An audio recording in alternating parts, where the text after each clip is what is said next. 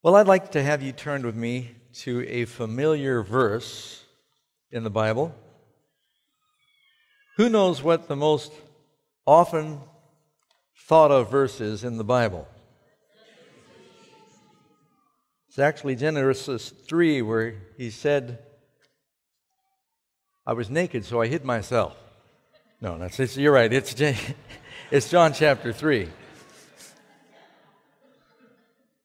John chapter 3, and I want to start from the beginning. Actually, you know what the most often quoted verse is? It's not John chapter 3. It's the passage that says, judge not. Because a lot of lost people in the world know that verse. They say, you're judging me. Don't judge. Judge not lest you be judged. That's quoted all the time. And go to verse 1. There was a man of the Pharisees whose name was Nicodemus, a ruler of the Jews. Now, the name Nicodemus means victory of the people. You've probably heard of Nike shoes, and Nike means victory in Greek, and his name is related, victory of the people. His name is only mentioned 5 times in the Bible. All 5 times are found in the book of John. One commentary in history tells us that Nicodemus, and this is coming from Adam Clark's commentary, was the son of Gorion. He's mentioned in the Jewish writings. He lived during the time of Vespasian, and it said that he was so rich he could support all the inhabitants of Jerusalem for 10 years. He was a ruler. He wasn't just a Pharisee, and they were the most religious and fastidious and zealous of the law. But he was a ruler, meaning he was part of the Sanhedrin. Later in the Gospel of John, during one of their Sanhedrin was the 70 elders that were the Supreme Court for the Jewish nation. During one of their hearings, Nicodemus speaks up in defense of Jesus. And he was criticized for doing so. So he's a religious man. He's a godly man. He's a man who is zealous of the law.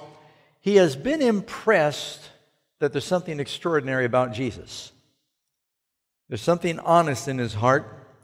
And so he evidently has a relationship with the Apostle John through common relatives. You remember during the crucifixion, John says he was akin to someone that kept the door for the high priest. So they let John go in to the judgment hall. He went all the way in. Peter stayed outside and hung out with the servants and ultimately denied Jesus. So John had this connection, and maybe through John, that's why it's in his gospel, John arranged for a secret private interview. Now, the reason Nicodemus wanted to meet with Jesus at night, it was hard to see very well back in Bible times at night. Their artificial light was lamp light. You couldn't see very well. When Judas came to betray Jesus, they said, you better go right up to him and kiss him because it's dark and we're not going to know which one it is. So he wanted to meet secretly because Jesus at this point was very unpopular among the other Pharisees in the Sanhedrin. They were already beginning to plot his death. And he thought, look, if I'm going to meet with Jesus, I'd like to talk to him alone because it could be bad for my reputation. Do you know there's no such thing as a secret Christian? Because if you try to be a secret Christian, your secrecy will destroy your Christianity. Or, if you're a genuine Christian, your real Christianity will destroy the secrecy. So if you think you're getting by as a secret Christian, you're probably not a Christian. Because a real Christian has a hard time keeping it secret. First thing that happens when a person is born again is they want to tell somebody else. So Nicodemus, he's kind of riding the fence, comes to Jesus at night, and he begins to shower Jesus with platitudes. He said, Rabbi, calling Jesus a teacher, we know who's the we in this story. Is it the other religious leaders? Is it the people? We know that you are a teacher come from God, for no one can do these signs that you do unless God is with him. And Jesus said, look, if you don't believe me, believe for the miracle's sake. And even in our study last night about that blind man, blind from birth, had his eyes open. And the blind man said, we know that someone has to be from God if they can do something that is an act of creation like this.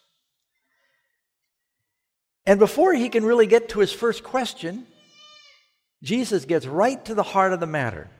Jesus is reading Nicodemus' heart. And you read in the previous chapter, John chapter 2, it tells us there that Christ said, he did not commit, and this is verse 24, John 2, Jesus did not commit himself unto them because he knew all men. And he needed not that any should testify of man, for he knew what was in man. One of the things that makes God God is because God can read your heart. The devil can tempt you and stand back and look at your expressions, but the Bible says God and God only knows the thoughts of men's hearts. And one evidence that Jesus is God the Son is because he frequently knew what people were thinking. He didn't guess, he knew. And he would answer their thoughts. He did at the feast in Simon's house because he knew Simon was thinking, this man, if he was a prophet, would know who and what manner of woman this is that's touching him, for she's a sinner. When he sat in Peter's house and that paralyzed man was let down through the roof, and he said, son, your sins are forgiven. Then those who around him reasoned among themselves, who is this man that speaks blasphemies? Who can forgive sins but God alone? Jesus knew what they were thinking. He often answered their thoughts. He could read their minds. He knew what was in man, and before Nicodemus even got to the question, Jesus got to the heart of the answer. He said, most assuredly, I say to you, unless one is born again, he cannot see the kingdom of God. Now, Jesus didn't say, it's helpful if you're born again. Jesus didn't say it will improve your odds if you're born again. Jesus did not say it is recommended that you're born again. Jesus said it is absolutely essential that you are born again, because if you are not born again, you cannot enter the kingdom of God. So if you're to evaluate your preparedness for Christ's coming, the most important litmus test would be, have you been born again? A number of years ago, the Gallup survey company put that question to a number of Americans that profess Christianity, and only 30% of professed Christians said, I am born again. Matter of fact, Jimmy Carter was the first American president, being a Christian, that said, I am a born-again Christian.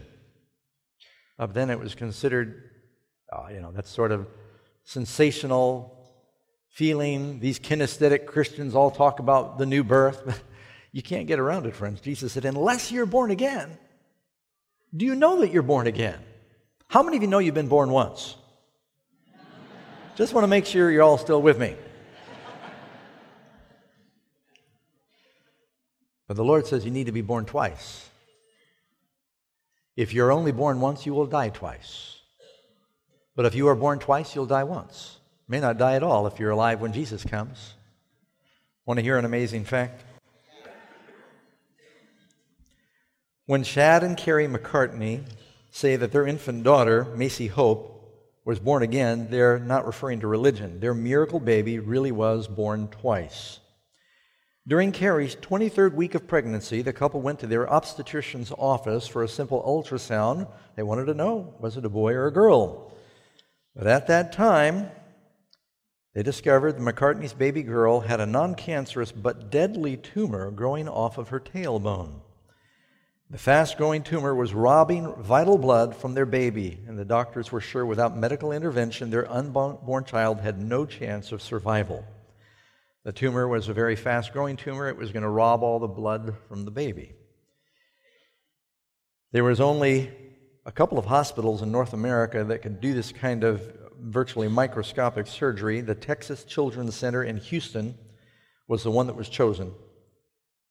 The doctors told the McCartneys their baby had a less than 10% chance of surviving the surgery. So they wanted to give her a name. Just in case, they named her Macy Hope. And so they proceeded with the surgery.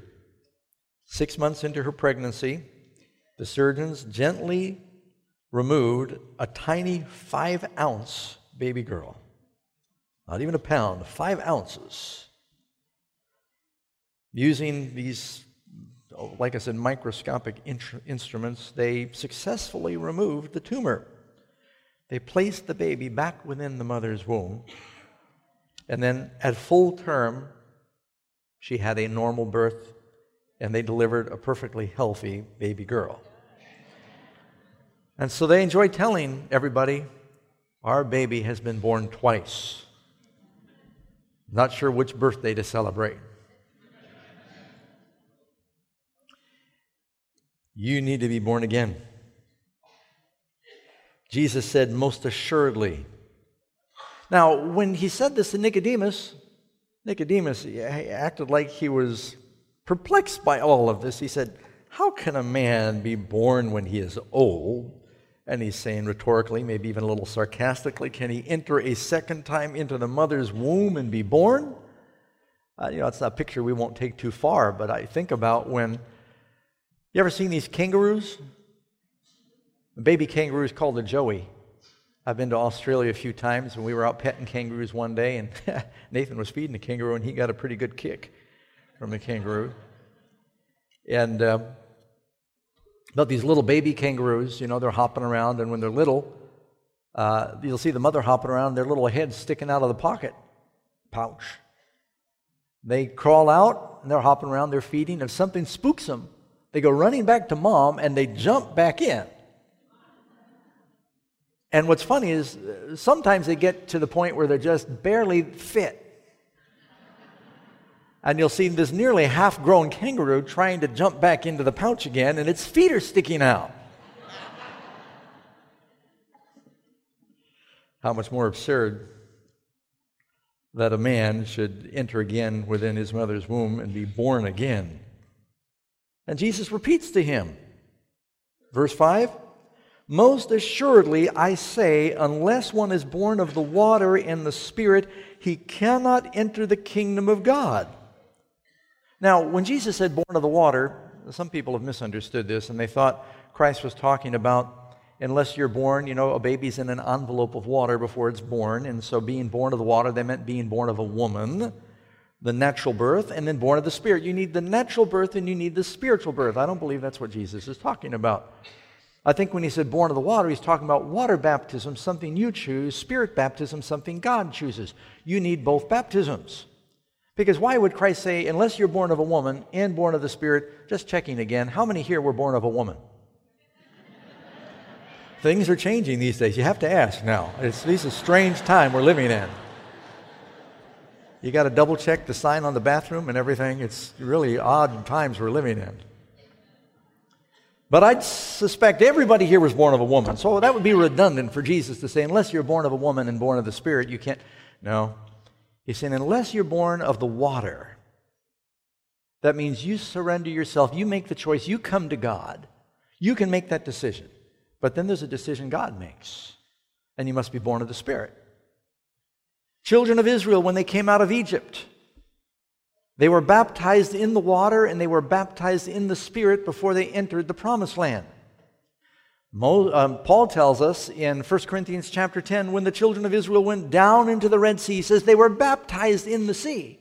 And they were baptized in the cloud, that pillar of fire. We need the water baptism. They had to choose to go forward. But God is one who chose to give them the fire baptism. Christ, both happened at the same time. He went down in the water, and the Holy Spirit came down in the form of a dove. The disciples were baptized in water by John the Baptist, and they were baptized in fire at Pentecost when the tongues of fire appeared on their head. Our world will someday be created anew. God will create a new heavens and a new earth. But in the days of Noah, it is baptized in water. When Christ comes again, it will not be baptized in water. 2 Peter 3 says it will be baptized in fire. Even our world needs a water and a fire baptism. Now, if you're a member of the Seventh-day Adventist Church, I can just about guarantee you have been baptized, immersed. Like a good Baptist, you've had water baptism. And somehow, some of us believe that's all that's required. We can, as a church, vote you into membership when you've had water baptism. But you will not be admitted into heaven without Spirit baptism. There are going to be people in heaven that maybe did all kinds of things wrong on earth. I expect to see John Newton there. He wrote Amazing Grace. He smoked cigars until the day he died. Martin Luther, I expect to see him there. He drank beer. King David will be there, had too many wives. His son had way too many wives. But all of them will be there because they were born of the Spirit. So if you're doing all the other things right, but you get that wrong, you're disqualified. Those aren't my words. Those are Christ's words. You must be born again. Have you received the Holy Spirit? Have you been baptized in the Holy Spirit? The single most important thing we could pray for as a people is the Holy Spirit. Jesus, when he talks about answering prayer, he said, if your son asks for a loaf of bread, will you give him a rock? If he asks for a fish, will you give him a serpent? If he wants an egg, will you give him a scorpion? And then Luke adds this at the end of those three options. He says, if you then, being evil, know how to give good gifts unto your children, how much more will your Father in heaven give the Holy Spirit to them that ask? So when Jesus said, ask and you'll receive, the one thing he mentions we should specifically be asking for. What did Solomon ask for when God said, what shall I give you? You say, wisdom. That's true. In Kings it says, it doesn't use the word wisdom. Kings, he says, give me an understanding heart that I might know how to tell between good and evil. And in Chronicles, in the story there, it uses the word wisdom. But really, wisdom is one of the gifts of the Spirit. If any of you lack wisdom, let him ask of God. And so what Solomon prayed for was the Holy Spirit. When Elijah said to Elisha, what shall I do for you before I'm taken away from you? What did Elisha ask for? A double portion of your spirit. And where did Elijah get his spirit? Spirit of God. And Moses said to the Lord, governing these people is just too much. God said, get 70 elders together, and I will take of the Spirit that is on you, and I will put it on them. Most important thing we all need to be praying for is the Holy Spirit. If you'd like to have more victory when you're struggling against temptation, what is the most important weapon? The power of the Spirit, not by might or by human power, but by what? By thy Spirit. So it's astonishing to heaven that we pray so little for the thing we need so much. Ask ye of the Lord rain in the time of the latter rain, and he'll send flashing clouds. Zechariah tells us we need to be praying for the Holy Spirit.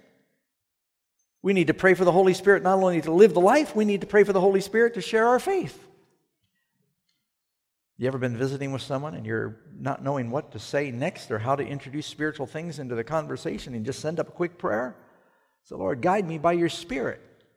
That's what it means, walking with the Lord, to have a Spirit-led life. That's something we need to be praying for. To be baptized in the Spirit is to be immersed in the Spirit, to be born again. Just like a baby is in that envelope of water, we need to be surrounded with that water, that living water, and then we come into a new life and we breathe a new breath. And this is not a new teaching. Jesus chastised Nicodemus. He says in verse 10, are you a teacher in Israel and you don't know these things? Now that means before you even write the New Testament, Jesus said the idea of the new birth is in the Old Testament. Ezekiel 18:30. Repent and turn every one of you from your transgressions, so iniquity will not be your ruin. Cast away from you all the transgressions with which you have committed, and get yourselves a new heart and a new spirit. For why will you die, O house of Israel? For I have no pleasure in the death of one who dies. Jeremiah 31:33. This is the covenant that I will make with the house of Israel after those days, saith the Lord. I'll put my law in their minds and write them in their hearts. I will be to them a God, and they will be to me a people. God wants our hearts. It's the new birth. It's a new creation. I remember the story of this man who had a grandfather clock, and the clock was somewhat valuable, and it wasn't working anymore. So the problem with the clock was the hands were not telling correct time. So he unscrewed the middle knob there that hold the hands on the grandfather clock. He removed the hands, he wrapped them up in a napkin, and he brought them to the clocksmith. And he said, I've got this very valuable grandfather clock, and it's not giving correct time anymore, and so I'd like to know if you could help me out. He said, well, I think I can. What have you got there? And he unfolds his napkin, and there's the two hands off the clock. And he says, what's this all about? He says, well, it's not telling appropriate time. The hands are always giving the wrong time. And the clockmaker looked at him bewildered, and he said, brother, if you want me to fix that clock, you got to bring me the heart. It's not going to help if I move the hands around. Even a broken clock will tell the right time twice a day, right? Some of us think we're Christians because we look like we're Spirit-filled a couple of times a day. Do you know people in prison keep the commandments of God when they're sleeping?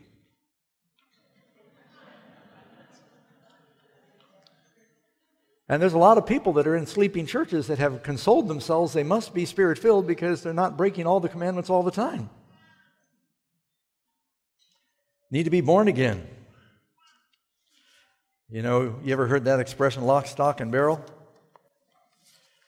Yeah, the old guns were flintlock guns, and they really had three parts to them. You had the stock of the gun, the wooden stock. You had the barrel, and you had the trigger mechanism called the lock. This old farmer went to the gunsmith, and he said, I'd like you to fix my gun. He said, what's wrong with it?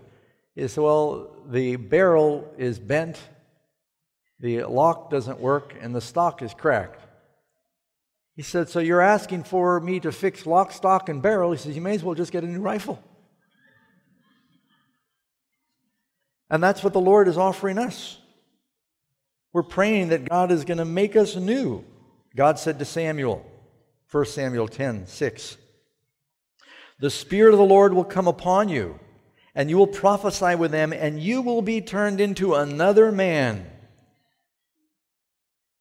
It's like the story you've heard of Augustine. He was quite a partying, womanizing rascal before he was converted.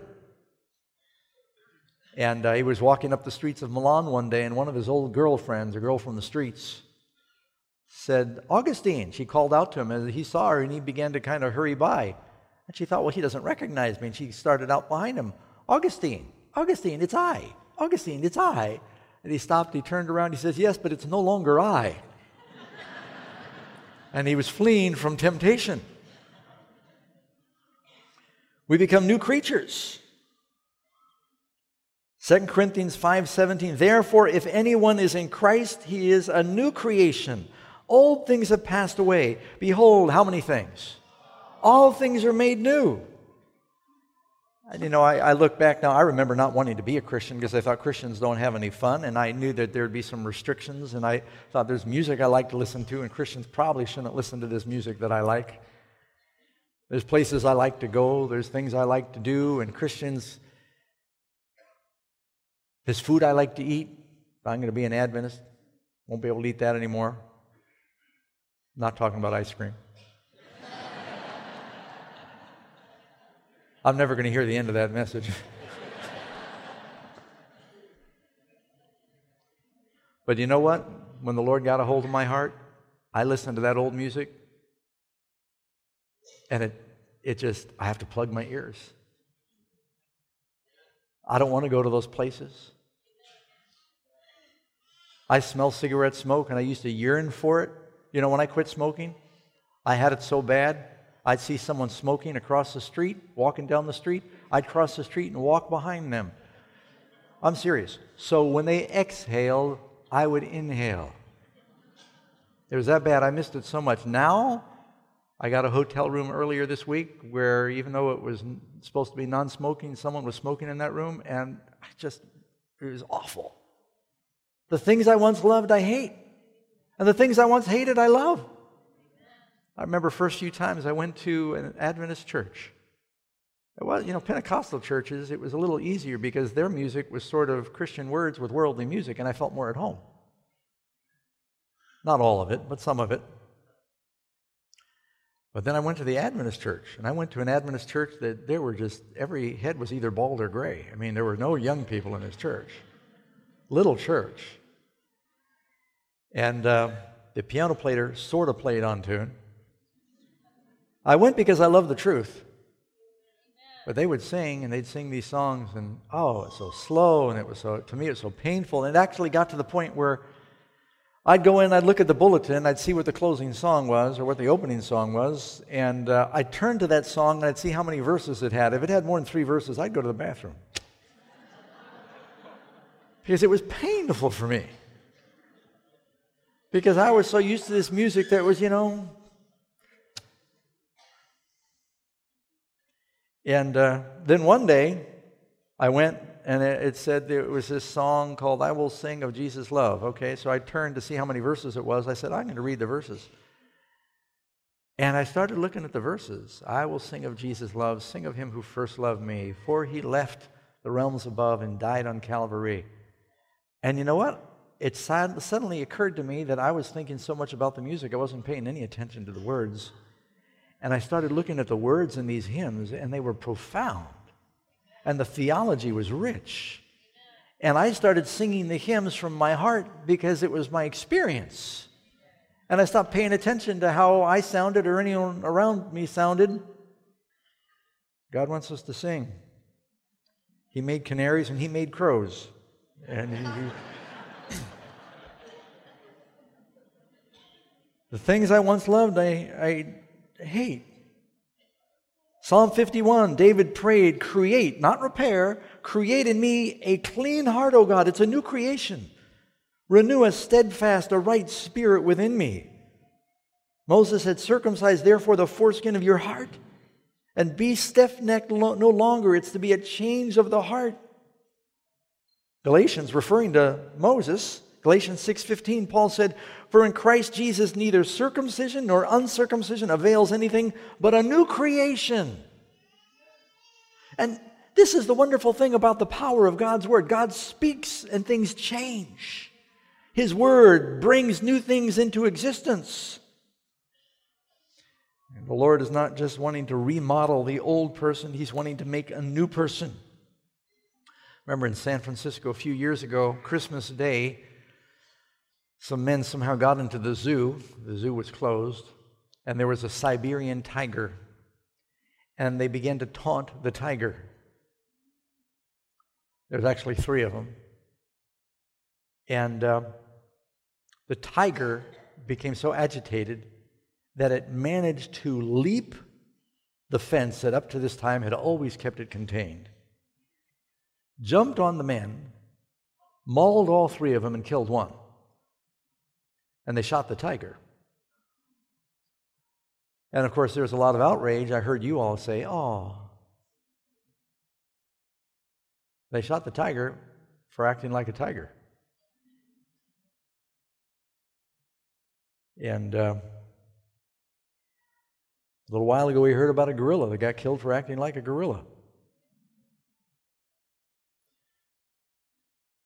Can the Ethiopian change his skin or the leopard his spots? Then may you also do good who are accustomed to doing evil. Unless God gives you a new heart, you're going to keep gravitating back to the old ways. You've heard the story about the scorpion that came over to the frog and said, can you please take me across the creek? And the frog says, you crazy, you'll sting me. Scorpion says, look, I really need to get to the other side. Why would I sting you? I can't swim. We'll both drown. And the logic made sense. And so the frog cautiously said, okay, hop on. Scorpion got on the frog's back, and he started to do his frog paddle across the pond. And the scorpion began to quiver, and soon he stabbed the frog with his stinger. And as the frog's eyes were rolling back in his head, he said, why did you do it? The scorpion, going down with him, said, I couldn't help it. It's my nature. And the reason that sinners sin is because they're sinners. That's profound, right? God needs to recreate us. Jesus did not sin. We need a heart like His heart. We're not asking God to just take our old heart. We're asking us to give us a new heart, to put the heart of Christ within us. The Bible says, and in the heart in the Bible, it's talking about the mind. Let this mind be in you, which was also in who? Christ Jesus.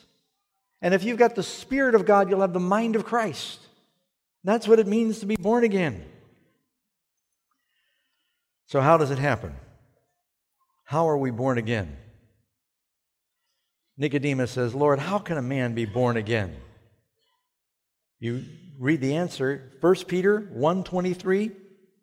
Peter says, having been born again, not of corruptible seed, but of incorruptible, through the Word. How are we born again? These words that I speak to you, Jesus said, they are spirit and they are life. People hear the Word and their hearts are stirred within them, and they say, men and brethren, what shall we do? The Word brings conviction and the Word brings comfort. It's quick and it's powerful, it's living.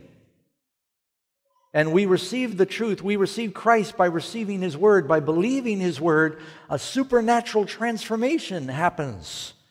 And it says, let this mind be in you. That means that He will not force Himself. He'll knock on the door of your heart, and you need to open the door. You need to let Him come in. You hear His Word, you believe His Word, you receive the Word. Receive the engrafted Word, which is able to save your souls. That's why we shouldn't miss opportunities to hear the proclamation of the Word. It says, having been born again in 1 Peter 1:23, great verse, talks about the new birth, not of corruptible seed, the old nature, but incorruptible through the Word of God, which lives and abides forever. Christ, who lives and abides forever, will come into us. Born of the water and born of the Spirit. Need to be baptized in the water. Make that choice. And you know what John the Baptist said before a person was baptized? They said, what shall we do? He said, bring forth fruits meet for repentance. There needs to be a sorrow for sin and a willingness to turn away from sin. And you come to the Lord just like you are and confess your sin.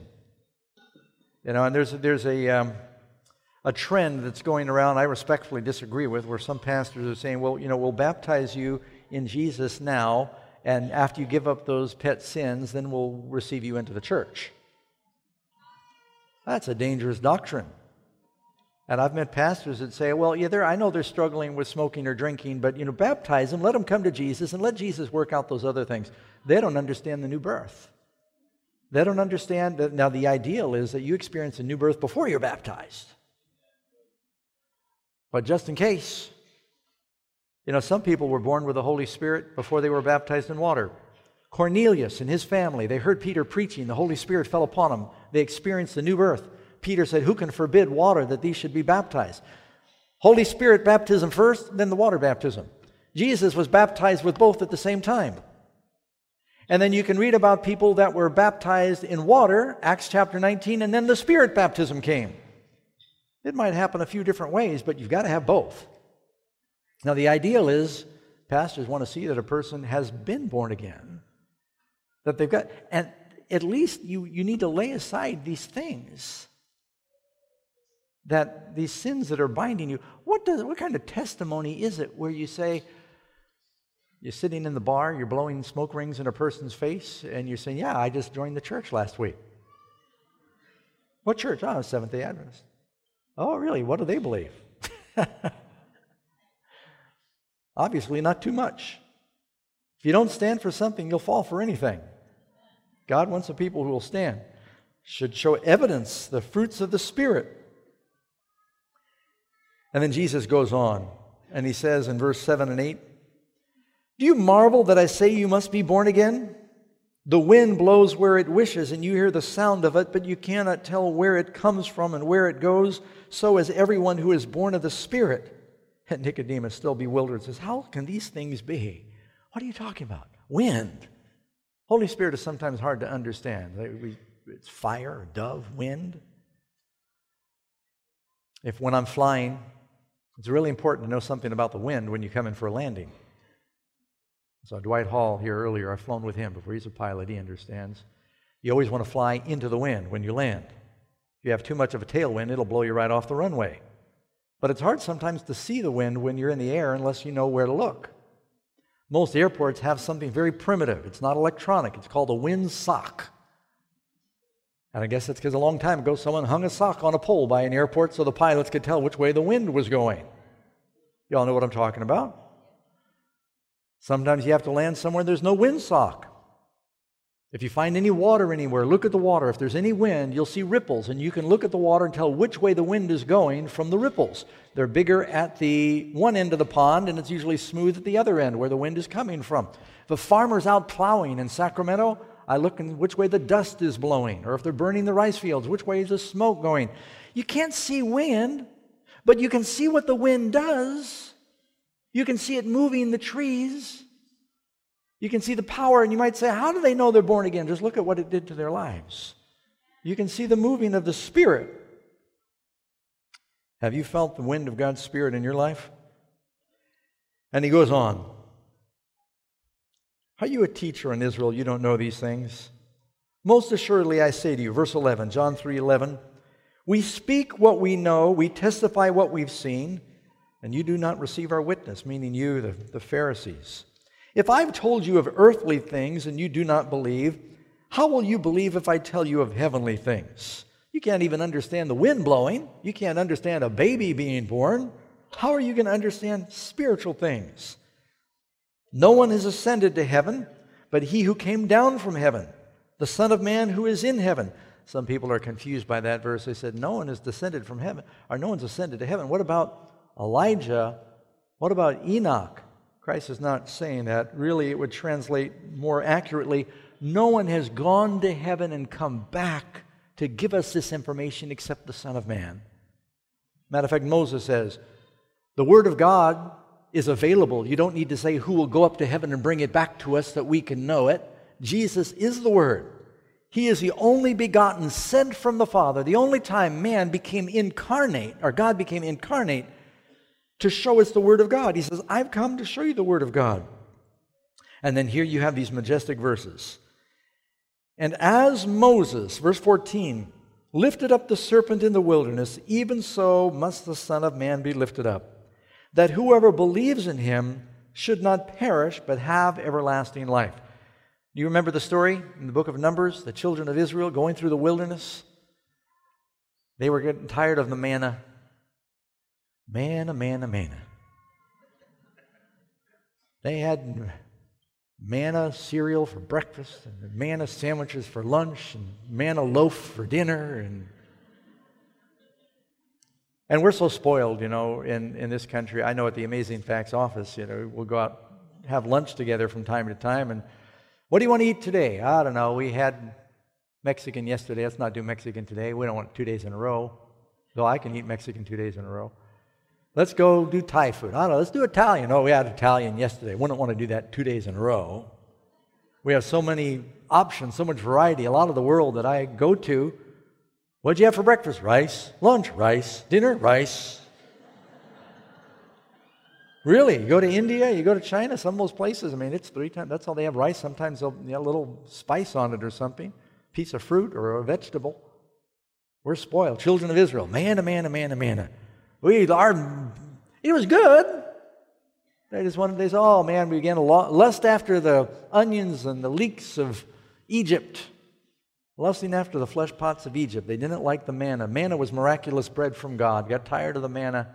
They wanted something more exotic. That happens in the church every now and then. We get tired of the Word. Compared to the spicy things in the world, the Word might seem bland. And they began to cease appreciating this miraculous Word God was giving them, and they wanted the carnal bread of Egypt instead of the bread that came down from heaven. And the Bible says the Lord sent a plague of serpents among them. See, when you reject the Word, the serpent comes in. Who's the serpent? The first question in the Bible is the devil asking, has God said? Has God? The devil questioning the Word of God. And he did it with a religious air. And when they began to reject the manna of God, the serpents came in, deadly serpents. How did Jesus fight the devil in the wilderness? It is written, it is written, it is written. If you take the bread away, the serpent comes in. How do we fight temptation? Thy word I have hid in my heart that I might not sin against thee. Are you feeding on the Word of God? You know, if you're born again, you got to still feed a baby. And the serpents came in. They called them fiery serpents. We don't know if that's because they were fiery red or there was a burning sensation when they bit. It calls them fiery serpents. And many of the people were dying from the venom. And God told Moses, people came to Moses and said, what shall we do? We've sinned. God said, take a bronze serpent, put it on a pole. We talked about this the other night. Lift it up. See, shepherds back then all had staffs. They used these staffs for herding their sheep and their goats. Sometimes they had a crook on one end. If they had one that was going astray, they could snatch it by the knuckle on the leg and pull it towards them. And if they saw a deadly jackal or something, they'd fight it off with their staff in their hand. It was an instrument of protection. And if they killed a serpent, I've killed a lot of snakes. I was opened up an airplane hangar in Covelo, and it kind of spooked me. Right when I opened up the hangar, there was a rattlesnake right there. And fortunately, there was a broom nearby. So I took my staff, and I smote the serpent. And I didn't reach down with my hand and pick it up, because sometimes you think they're dead and they're not. If you're going to kill a snake, you don't leave it laying around, because if a person steps on a snake's head, even the dead fangs, if they pierce their foot, or an animal that eats it, it can still hurt them even after the serpent's dead. Devil's been defeated, but how many of you know he's still deadly? So you pick it up with a stick. You take it out and you bury it. So when Moses lifted up the serpent on the pole, it was not an uncommon sight for the shepherd nation to see someone holding a dead serpent up on a pole. Lifting up that serpent represented a defeated serpent. And it was a type of Christ where he, lifted up on the pole, took sin in himself and defeated the enemy. And he said, lift up this bronze serpent. Whoever looks and believes, he will be healed from the venom. We've all been bitten by the serpent. Amen? It's in our veins. We need a miraculous healing. You mean you look and you live? Christ said, if I am lifted up, I will draw all men unto me. That's too simple. Some people, when Moses gave the instructions and he sent it through the camp, I'm going to put this bronze serpent on a pole. I'll lift it up high enough for everybody to see. I'll stand on a prominent hill. If you look and believe, and people who are dying, they said, what? That's the craziest thing. They didn't look, they died. The ones who believed, they looked and they lived. And this is what Jesus is telling Nicodemus. As Moses, verse 14, lifted up the serpent in the wilderness, he knew that story, even so must the Son of Man be lifted up. Now, the word lifted up had a double meaning in Christ's time. When he said, as Moses lifted up the serpent, Nicodemus knew that meant lifted up on a pole. But if you lived during the time of the Romans and you talked about being lifted up, it meant being crucified. You remember what Jesus said to Peter? You will stretch forth your hands. They knew that meant that he was going to be crucified. So the Son of Man must be lifted up. And whoever believes in him will not perish, but have eternal life. Would you like eternal life? And then you've got our favorite verse. For God so loved the world that he gave his only begotten Son, that whoever believes in him might not perish, but have everlasting life. You know, that word so took on new meaning for me. A few years ago, I was pastoring, and a family called, and there was a funeral for a child. And this was earlier in my ministry. And it's really hard when you see a little casket up front, you know, the little white casket. And all these people are asking why. And I did the funeral, and traditionally then after you do the service, and the funeral attendant comes out and says, you know, on behalf of the family, we want to thank everyone. This concludes our service for the day. And the family files out. They go by the casket. The pastor is supposed to stand there at the head, and you greet people on their way out. and the family comes last. And they brought this mother and father up to the coffin, and they were sobbing. And the mother threw her body across the coffin, and she's clinging to it. And it was, very undignified because the cart and everything that it was on was all shaking, and the family's trying to steady it, and they're trying to pry her away. And she was crying uncontrollably, no inhibitions, very loud. And she was saying, "We loved you so.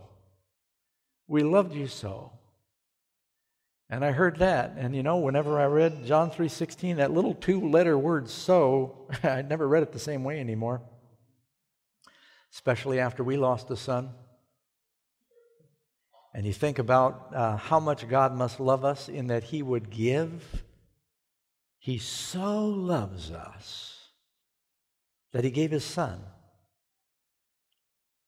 That whoever believes in Him, if we'll come in faith, it's not as hard as you think. Don't underestimate the power of God. So many people resist making a surrender and inviting the Spirit into their lives and asking for the new birth or seeking for the new heart because they think, well, I don't know how I'm going to live the Christian life. Don't you worry about that. You can't without God. Don't worry. But trust me, you can't. You can't do it any more than Peter can walk on water. But when Peter kept his eyes on Jesus, he could walk on water. And when Jesus lifted out His hand, Peter could do the impossible. And He pulled him out of the water. And through Christ, you can do all things. All you've got to do is come to Him, believe in Him, trust in Him, and He can make you a new creature. Now, the emphasis at camp meeting has been on soul winning. And that's why I chose this message. Because I think the greatest obstacle to our soul winning is our own conversions. Is when we get the real thing. When we're really born again, you will not be able to keep people from sharing their faith. We will not be like Nicodemus trying to follow Jesus secretly. If you follow Jesus from a distance like Peter, you'll end up denying Him. When the Lord has all of our heart, we're going to want to tell everybody else about it. We will not be able to keep it. It's good news, friends. And before we sing our closing song, I'd just like to ask you, may sound simple. You can be born again. You must be born again. You receive Christ, the engrafted Word, into your hearts. You look in faith, and He promises that He will give you a new heart, and I will put a new spirit within you. This is the new covenant, friends. This is the only way anyone's going to be saved. You maybe have been baptized in water, but you need to be baptized in the Holy Spirit. You need to be filled with that first love. And I wonder if there may be some. We'll end up standing together in just a moment, but maybe you'd like to stand and say, Lord, you've spoken to me today, and I need that new birth. And I'd like to come before you right now and say, give me that new birth. Help me to experience that wind moving in my heart, the fire of the Spirit, that new life. Is that your desire? Would you like to stand in His presence and tell Him, Lord, give me that power, that new spirit?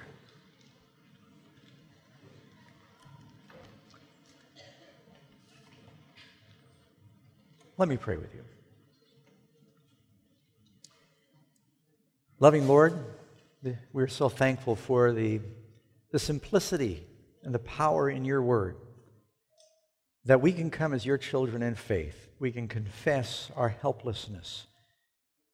We can look to you, lifted up on the cross, and know that our Father loves us, and recognize that He would not do all that He did and give all that He gave unless it was possible for us to be saved. Lord, help us to believe that we can be saved, but not without a new heart. So give us those new hearts, Lord. Help us to experience that new birth. Help us to know that all things have been made new. Old things have passed away, that we are new creatures, that we are different men and women. Transform us, Lord. Work a miracle of revival among your people. We've come together at this camp meeting. You've promised where we come in your name, you're there. You've also promised that if we seek after you, we will be found. You'll be found of us, and Lord, we are seeking you. We know we're living in the last days, and we don't have much time, Lord. We need the baptism of the Holy Spirit so that we can go forth and do what the apostles did and tell the world. Bless us to that end, to be with us through this Sabbath day. We thank you. We pray this earnestly, believing and asking in Jesus' name. Amen. This media was brought to you by Audioverse, a website dedicated to spreading God's Word through free sermon audio and much more.